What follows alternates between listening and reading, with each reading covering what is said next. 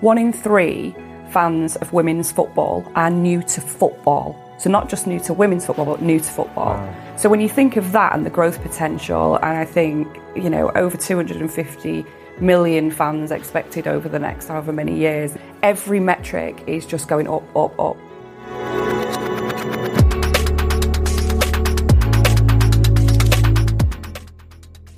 Hi, thanks for joining me here at the Summit. We're here to talk to amazing and inspirational business leaders around their personal summit, their work summit, and everything in between. Today we're speaking with Yvonne, who's the CEO of Women in Football. We're really excited to talk to you today about the amazing journey that is going on in the whole space of women in football. So thanks for coming. Thanks for having me. So you're the CEO of Women in Football, and you've been doing that now role for about just over a year, is it? Yeah. So talk to me about why you wanted to do this job and what Women in Football is all about. Yeah, so we're a membership organisation. It's absolutely free to join. Okay. And it's all about trying to create gender equality within the football industry. It's a hugely male-dominated industry, and women have got so much to bring to any sort of business, but particularly within sport and football. So that's our mission, and we have individual members we support through training, education, celebrating their successes and all of that sort of stuff. And then on the flip side of that, we have programs and support for organisations, clubs, organisations that are involved in supporting the football industry to go, how do you become more gender inclusive? Because we can't assume people know how to do it. And we don't sit here saying we know everything, but we have the voice of over 7,000 members and over 60,000 online who tell us what it feels like. And so it's really important we articulate that and move that industry forward, because it's a great place to work. Yeah. What's the big picture in women in football? So globally, what does the picture look like? What does it look like in the UK? And kind of where are we on that journey? It feels to me like it's a massive growth opportunity for the whole sector. I mean, women's football in particular is obviously on a huge trajectory in this country. The league has only been professional for a couple of years. Partners like Barclays have really sort of taken women's football on board and done a brilliant job there. So, and we've seen progress, from 5 years it being professional to the Lionesses winning the Women's Euros. Quite unbelievable achievement, really, and everything that sort of goes with that. And so there's a lot of progress, and there's a lot of progress in different countries. If you look at America and other places, they've also had a very speedy kind of, progress and successes. And that's largely been where kind of the national governing bodies have invested and had a strategy. Because lots of governing bodies will have a strategy, but they don't put the investment behind it, and therefore there's not really huge amounts of progress. So we've seen a lot in that sense, and we've seen a lot more women working in the industry. So from our membership, there is about 80% of our members work in men's football. We'll see that increasing over the coming years because more and more roles are becoming available now within the women's game. In terms of the commercials and the opportunities there, obviously the Euros was a huge catalyst for commercial revenue into the game and into clubs, and we've seen season tickets, go through the roof in terms of sales. But we've still got a long way to go in terms of, really great playing standards, player care, all of that support that sort of sits around the team.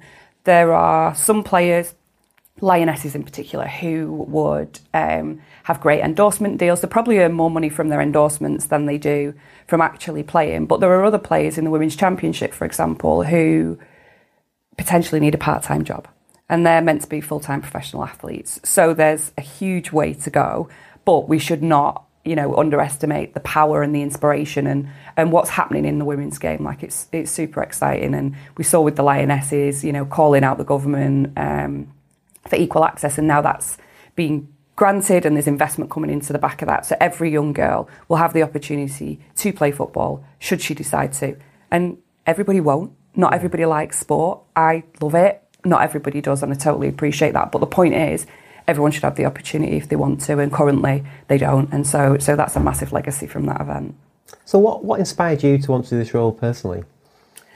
Yeah, really great question. I mean, I've always worked in sport. I've absolutely loved it, and I spent a long time at Greater Sport, starting as a volunteer actually, and then working right through to being CEO for 4 years, and then I left and went to work for Gary Neville, which was an amazing experience, and he created a role for me, and I learned an awful lot with him. I chose to leave there in lockdown.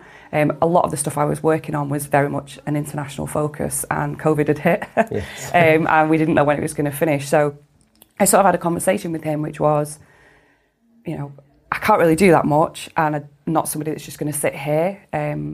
Why don't I leave? My husband was like, don't be ridiculous, what are you doing? But I've always wanted to work for myself. I've always wanted to have my own business. I've had lots of interest in other things, but always had a job, that security, which is obviously massively important for any individual, never mind, you know, a mum of 3. So I decided I was going to set up on my own. Gary was brilliant, and that we'd come back to this project I was working on for him, but through my business. So he'd be my client rather than my boss and all of that. And so I set up Strive, which was such a learning curve. And I'm sure you've had many conversations with many people who set up their own businesses and you've done it yourselves. Like, it's so hard. And then my intention was that's the future, and I'll develop this portfolio of other things that I'm doing, and I started to do that. And then the day that Jane, who was the former CEO, announced she was leaving Women in Football, my phone was like hot, like it was just ping, ping, ping. And all of these different kinds of people going, oh my God, this role was made for you. You have to apply for this role. It's yours. You've got to go for this. And I was like, that's really kind. I'm not looking for a job. I've set up my own business. You know, this is what I'm doing. And I was probably, I don't know, maybe 12 months in at that point. And I had contracts, I had a pipeline, and it had been a lot of grit, sweat and tears, you know, to get to that point. So I was like, oh, I'm not really looking for a job, but thank you, it's really great. I did have a little nosy, and I looked at who was recruiting, and they knew me because they'd approached me about a different role not long before. And I thought, well, they know who I am. Yeah. They've not been in touch. So I obviously don't fit the mould, even though all these other people. Anyway, sure enough, they did get in touch, and they're like, just meet me for a coffee. Just meet me. So I did. And it wasn't that I wasn't interested in the role or that I wouldn't have loved the opportunity. It was just that this was kind of my plan now. And what would it look like if I suddenly took a job? And it's really silly because I wouldn't say I'm an ego-driven person at all. But there was a point of me that thought, will it look like I failed if I take a job? Because I've told everyone I'm setting up my own business and I'm doing it. Why would I take a job? There was this like inner thing in me, and I don't know why really, but it was quite an interesting point of reflection for me. Anyway, had a conversation, learned about the organisation a bit more. I'd been a member, but I did feel like a bit of a fraud as a member because I always worked in sport, but not football specifically. I worked with football, but not in it. I liked the ethos of the board. I liked the fact of the organisation and where it was. I think what I'm really great at is getting people on a bus. Like, I'm not really into the spreadsheets. I don't really want to do those kind of plans and all of that. I'll be really honest. I can do it. It takes a lot of energy. What I want is to get people on that bus and let's go. I mean, they don't know where they're going, but it's fine, they'll come in, you know, and that really sort of excites me. And I'd never done a national role before, and I'd never done a role that would allow me to be commercially minded and really drive revenue in that way. And so they were two big things that were missing in my kind of repertoire, if you like. So yeah, threw my hat in the ring. The rest is history, as they say. Well, congratulations. Thank you. I just said before, you know, we speak to lots of entrepreneurs who start a journey and they're going, and it's tough, right? It's a roller coaster of a journey. And half of why they tell everyone what they're doing is also to push them to do it, right? Because it's actually quite, in a way, when you are your own boss, it's easy to kind of say, well, I'm going to go to the gym instead of getting that done, or, you know? Yeah. And actually holding yourself accountable is like a huge part of the entrepreneurial journey. And it's fascinating what you said around this kind of the fear of what people might think about you making a particular choice or decision, or if an entrepreneur doesn't actually do what they say they're going to do. So, you know, massively, you know, lots of admiration for you making that choice. Big choice. Yeah, it was a big decision. And like I say, there were those two key components for me that were missing in my professional career and I thought would help me in my future career. Plus also the fact that I love football. Yeah. I really believe in what the organisation does. That's been a key thing throughout my whole career. I've got to make a difference. And even when I set up my own consultancy, it was helping people or organisations be better and do better. And every single business that I'm involved with is about how can I make a difference that makes a difference to other people. And I feel like it sounds really cheesy, but it's like my calling just to help. I am off the scale on empathy as well. I've been psychometric tested to death. I really know that. But I felt like where the organisation was to where I could take it, and there'll be a point where it needs somebody else to take it on, you know, and sort of move it forward. But I know within a few years I can really, really help position it in a much stronger way, drive the revenue and all of that, and whilst doing something I love. And probably the best moment was being at the final at Wembley with the Lionesses, and I was with colleagues from the FA, and I was lucky, we were in a box, it was really nice, but some people that I've worked with past and now, and like goosebump moments, and just knowing what everyone that's been involved in the women's game has done to contribute to that moment. And I just thought, it's the best job ever, isn't it? Like, people were desperate to get into that stadium, and I was there loving life. I shouldn't have agreed to do an interview with the BBC at 5 a.m. the following morning. That was a big mistake. But anyway, I did do it. Thank God it was radio. Obviously, here at Fearless, we make venture investments to startups. So actually, women's football's become something we've become quite interested in recently. We made an investment into a company called Foundies. Oh, I love it. And it's a fantastic business. I mean, Helen is, super force of nature, right? It's super inspirational. Sort of really addressing what we believe is an unmet need in terms of, official kit for women. So I think, you see this whole the women's football community build. Even people like us who are kind of venture capitalists, I guess, we're kind of investing in the kind of periphery of this whole movement. So I think, as you said, it will become bigger and bigger and more people get involved. And I think, from our perspective, we're super excited about what women's football can be in the future, and it's something we're really excited about. Yeah, I think it's really interesting, actually, that whole dynamic. I mean, Helen is a force of nature, and she's a Women in Football member. But you've got Miss Kick as well. You've got a company called Ida. They were the first kind of specialist boot provider for women's football boots. So because it's such a masculine sort of environment, and women aren't always necessarily made to feel welcome, I think you will get a lot of females in that startup kind of mentality going, I'm going to do it myself, I'm going to do it better, I'm going to do it differently.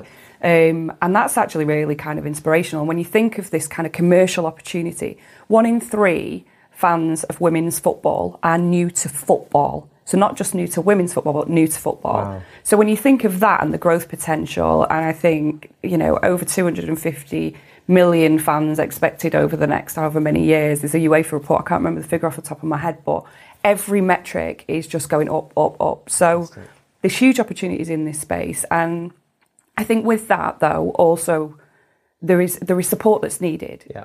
I just set up my own little consultancy, and I didn't want to get an accountant. I wanted to know, how do I set up a business? Go on Company's House, do it, right? And it would have been easier to go and get an, but I wanted to learn. Yeah.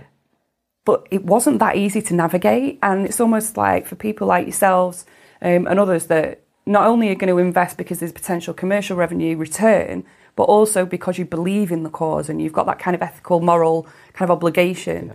Like, that mentorship for female entrepreneurs is really, really important. And I think, I don't know how widely accessible that is to people, but that's a definite gap, and it would have been something that would have definitely helped me, even though I wasn't in that kind of massive commercial space. And it's something that I feel really passionately about. And, I do a lot of mentoring and supporting of other, not just women actually, but other people, because I think I've had loads of support on my journey at all levels of my career. And it's important that we give back. Obviously, there's a huge history in terms of the lack of ability for women to participate equally in football with the FA, whether it's even at school, and, whether girls are allowed to play in the same team as boys and so on. Where are we on that journey? What can institutions do? What can education do? What can the FA do to accelerate this journey? Yeah, I mean, the FA banned women from playing football. It wasn't something they should do, apparently, for 50 years. And actually, I think last year came out and apologised for that. And the ban was obviously lifted some time ago now, but it caused a massive gap which makes it even more unbelievable, the success of the Lionesses in such a short space of time. So people had to find a way to play, kind of underground. We've read so many stories from the current Lionesses and former Lionesses about cutting their hair short, pretending to be boys to be able to play. I mean, this is very real. What I would say is things have definitely moved on. The FA invested, I think it was in 2017. They appointed Baroness Sue Campbell. They created a strategy. They backed it with investment.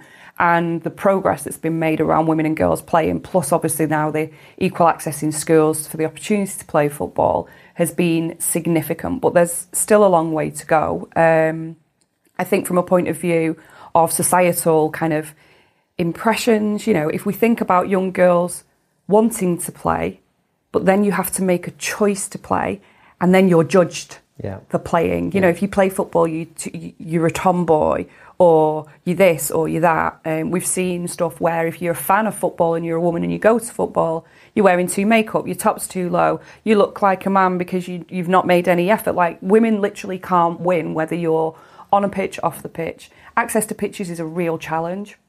So when you think about grassroots sports and the ability to capitalise on the excitement of the women's Euros and the success, and we've seen participation go through the roof, there's not enough facilities, and the facilities that exist are largely occupied by male teams that have been there for years and years, who aren't willing to give up their pitch time because they've got the capacity and they want to be using it. So we need investment in facilities for women that are safe, that are accessible, and all of that side of things. And then I think from other organisational point of view, to make it more inclusive to women, we did a member survey in 2020 at Women in Football, and 66% of the women that responded said they had experienced sexism in the workplace in football. Wow. Only 12% reported it. Wow. So organisations can say they're inclusive, can have policies, but if your practice does not emulate what your policies are saying, you're not creating that environment where women feel safe, secure, included, not awkward because of the banter or the conversations, then we're not there. And we're definitely not there yet. But I have seen in even, my relatively short time at Women in Football, huge strides, clubs being interested, wanting to know, asking about, genuinely asking, how can we be better at this and can you help us? So I'm quite optimistic about the future. But we can't ever forget the past, because when people say women's teams, Man United women shouldn't be playing at Old Trafford, they're not going to get the fans, and then they get 30,000 fans or whatever, and they go, yeah, but they've not filled it.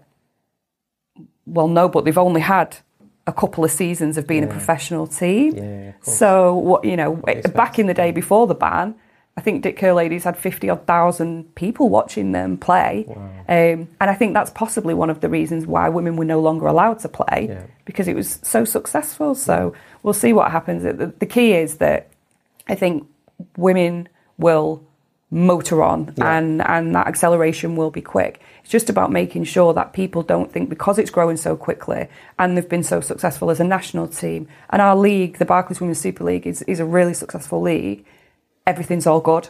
Because there's still a lot to do. Yeah, totally. I mean, all of our portfolio companies have a female founder, and it's not something by design, it's just how we've kind of come across this. And it's, to your point, it's an access piece.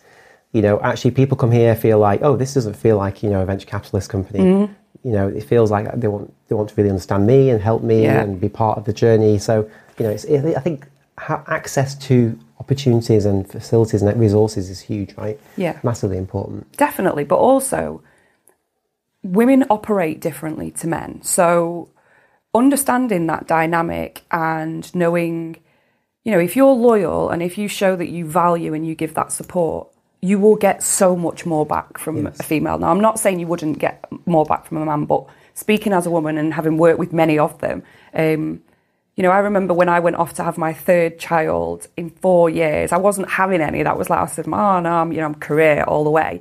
And then I had Liam, and then I had Clara, and then, oops, wow, there's another one. And I remember sitting with my boss, and my back to kind of from maternity back to work sort of conversation, bursted out crying, and he was like, what's up? He was like, are you leaving? I was like, no. And he was like, well, what? And he went, are you pregnant? And I was like, yes. And he was like, he could have had a face, and he was just like, that's the most amazing news, congratulations. Yeah. And every time, certainly in at those transition points in life where you become a mum for the first time or the third time, whatever, like, you're really vulnerable because you think your career is going to go, and someone's going to come in and do it better than you, and all of this, and those responses and that value and that investment of time and care, genuine, authentic care, not just we say it but we don't actually live it. You get so much more back, I think. Yeah. So one of the roles, you're involved in a company helping sort of to-be non-exec directors. Talk to us about that and how you got involved in that. Yeah, so a friend of mine talked to me about setting up this company. It's called Board Connect. There was 3 other people involved at the time, and he was like, we'd really love you to be on board, because I'm probably of all of them got the most experience in boards, whether that's charitable or otherwise. I I also work with them on another business which is called Y Sports, which is like a sports policy events kind of company. And it'd be really great if you could get involved in this. So it's a digital platform. It's all about helping people who are aspiring to be non-exec directors or trustees, or people who already are, but want to build their portfolio, build their career, and also build their skill set to be able to be better in those spaces. Because I've experienced what good and bad looks like in a board and within that sort of director circuit. So yeah, we've set that up. We've been going just over a year. We've got our first live event coming up in London in a couple of weeks. And that's really exciting, actually, because it's started from scratch. Digital isn't my forte, but governance, I guess, and that side of things is. So it's a really small team, but we're doing all right. And, we've got big plans for that to grow, and we'll see what happens. One of my beliefs is, non-execs are so powerfully important, I think, in companies. I mean, I don't have much experience in kind of charities and so on, but in large organisations, ultimately, they're the key to allow things to happen in organisations. The CEO obviously driving and executing the strategy, but they really lean on and are looking for support from their board on a regular basis for a lot of things. And I often find, especially in UK companies, this non-exec sort of circuit that exists is really limiting the prospects of large companies in the UK. We look at the FTSE 100, and it's kind of not the most dynamic of listing in the world. And all these businesses really need to kind of transform to be modern businesses of the future, but are struggling to do so. I genuinely, it really does come from the leadership at the top, and that's above the CEO. That's really the board of the businesses. And so I think building the next generation of non-execs to really empower CEOs and actually allow them to go and deliver and execute, I think could be really inspiring, very interesting. Yeah, thank you. I mean, a big thing for me was my experience in boardrooms, particularly when I was younger, predominantly very male-dominated areas, very white, very groupthink, if I'm honest. And actually that diversity piece is so important. When you look at kind of reports, particularly within business, having a diverse board leads to profitability. Like, all the evidence is there. And that's not just about gender, because people will say to me, oh, well, we've got 50% of women working here. But if all those women look like me, then you've not got diversity, you've just got gender split. And so it's about social backgrounds, about ethnicity, sexuality, like all of these things. And youth, I think, is really important. If you think about a lot of boardrooms and businesses, this digital era, I'm in my early 40s, I've said, digital is not my thing. Ultimately, digital is a skill that, doesn't necessarily sit well with the older generation. Some people are great at it, but actually technology is moving so fast, whether that's social media and other things. So it's really important, I think, that as well as that sort of split in terms of gender and other characteristics, to bring youth through into boards, because businesses will really value. And also, if we think of the kind of growth of that ESG agenda, that was a big thing that I sort of invested my time in when I set up Strive, understanding what that means, because I often speak to businesses who want to do good things, but they don't really know how. And so part of what I wanted to do was connect your desire to do good with my knowledge of a sporting network and kind of join those dots. So I think young people in particular, we've seen lots of reports about them being more kind of passionate about the environment or social purpose. So there's lots of skills that can be brought in if we diversify boards. So that was a big fundamental factor around Board Connect. Like, we have to. What can differentiate us? Well, actually having a really diverse membership. And I'm really pleased the panel that I've got that I'll be hosting at the event, is very representative, and it's really important. Our first live event, absolutely really important, and throughout. So yeah, we'll see where that goes, but it's huge for me and something I'm very passionate about. Yeah, I think it's huge to the UK economy, personally. Unless we fix this, I genuinely don't see we'll find big companies doing really important things that are really going to transform the world. If even in the US, board diversity is a massive issue, but they're more progressed there. You see the large companies in the US, they're investing for the future. They're thinking about ESG. They're really thinking about the environment much more than just the papers and the report. In the UK, we're nowhere near that, right? And I think it's really affecting the UK growth prospects. Yeah, I agree. The challenge, I think, and this is the challenge again, if you look at football industry and trying to diversify and have more women involved, what happens to the people already in those roles?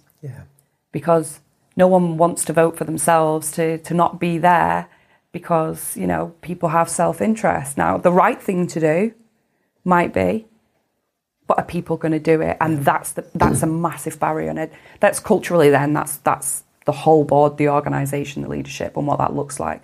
But, you know, we organisations can create opportunities, internships, board internships, like there's loads of things that you can do to try and, if you've not got a formal board position, to get new thinking and new blood into your boardroom and help people develop the skills along the way. Fascinating. So you're involved in lots of different things, right? How do you kind of compartmentalise your time and prioritise what you need to get done, and almost how do you be able to go deep in all these different areas? Yeah, it's a great question, and I think I caveat it with I wasn't planning on having a job. So I was building stuff and not planning on having a job. So with some of the things that I'm involved with, I've had to step back quite a lot because I can't be in the detail as much as I was. I'm there as needed, and obviously I'll do certain meetings, but they often kind of plan around my schedule really. So early mornings, late evenings, whatever, just because obviously I've got a full-time job. I have always been somebody that, and probably to both my parents and my husband's distress, I just don't stop. I don't know what it is. There's something in me that just needs to be busy and needs to keep going and keep progressing in whatever. So I do like the idea of having lots of things. And I have to say, other than Luxie Box, which is obviously hair products, everything else is connected in some way to sport.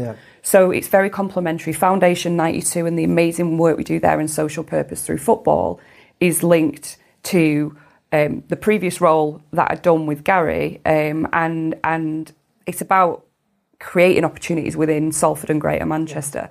But it's a sport, and ultimately I'm obviously working in football now, so it's good to have that CCO view of what that looks like. Why sports? It delivers events in sports policy and so on. Board Connects obviously helps because the more you learn about governance, because they say to me, "Oh, you're the governance expert." That terrifies me because I'm like, I know a bit about governance, but I wouldn't class myself as a governance expert. So actually, all the time, the conversations you have, you're learning. So sometimes I don't get that balance right. And I'm acutely aware of that, and I'm probably quite harsh on myself for that, as well as being a mum and a wife and a friend and a sister and, you know, dog mum too. So you've got all of this stuff you're trying to spin. I wouldn't say I've necessarily got it right. I have peaks and troughs, but I guess that's life, and it's the way that you choose to live, I suppose. Like, I don't know what I'd do if I didn't have lots going on, but every now and then it would be nice to just have a chill day. What do you do to relax? Oh, gosh. I like to go to the gym, although I haven't been for several weeks, which is really bad, because work's kind of got in the way. And when I say that out loud, I'm fuming with myself because my whole career has been about you need to move more, you need to be active. And I know I'm a better person. Like, I might dread going, but when I come out, I'm buzzing and I'm a better person. I eat better, I sleep better, all of that. But then sometimes work gets in the way. So gym definitely, walk the dog, chill with the kids. My 12-year-old put me through my paces in basketball last night. I can still beat him, but only just. I can't beat him at football anymore, but I can still nail the shots on the basketball, so that's good. So, yeah, just that sort of thing. I love spending time with my friends. I don't get to do it as often as I'd like, but, you know, you've got to try and fit everyone in. Sometimes just a bath, like with the door locked, and just having said to everyone, please just give me half an hour. It sounds really silly, but just half an hour of peace is very hard to come by unless everyone's asleep in my house. And what does your summit look like? Are you there? Are you on the way there? Do you know where you're going? I guess personally, like, my kids to be happy and successful and maybe just for some contentment. I'm always looking for that next thing. It'd just be nice to just chill, Yvonne, just be happy. You've got amazing stuff, professional, you know, family. I'm really lucky in that way. Professionally, I'm definitely not there yet. I think this role is really helping me fulfill some of the things that I've not been able to do. I've also never worked in a remote organisation before. I mean, that's interesting in itself, isn't it? I'm very much a walk into the office, get the vibe.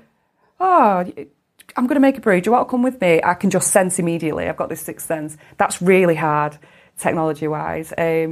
So, yeah, this role's really helping me develop professionally. But I guess long-term, I would like to have that portfolio of businesses that I'm involved with that would give me that point of difference, but where I could nurture, that leadership team and that type of thing, but just keep learning. So I don't know what the summit quite looks like. I would probably like a bit more time off as well.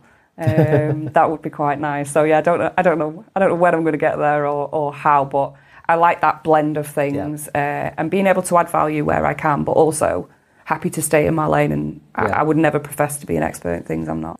Well, honestly, what an inspirational journey. Sounds like you've got a lot more to do.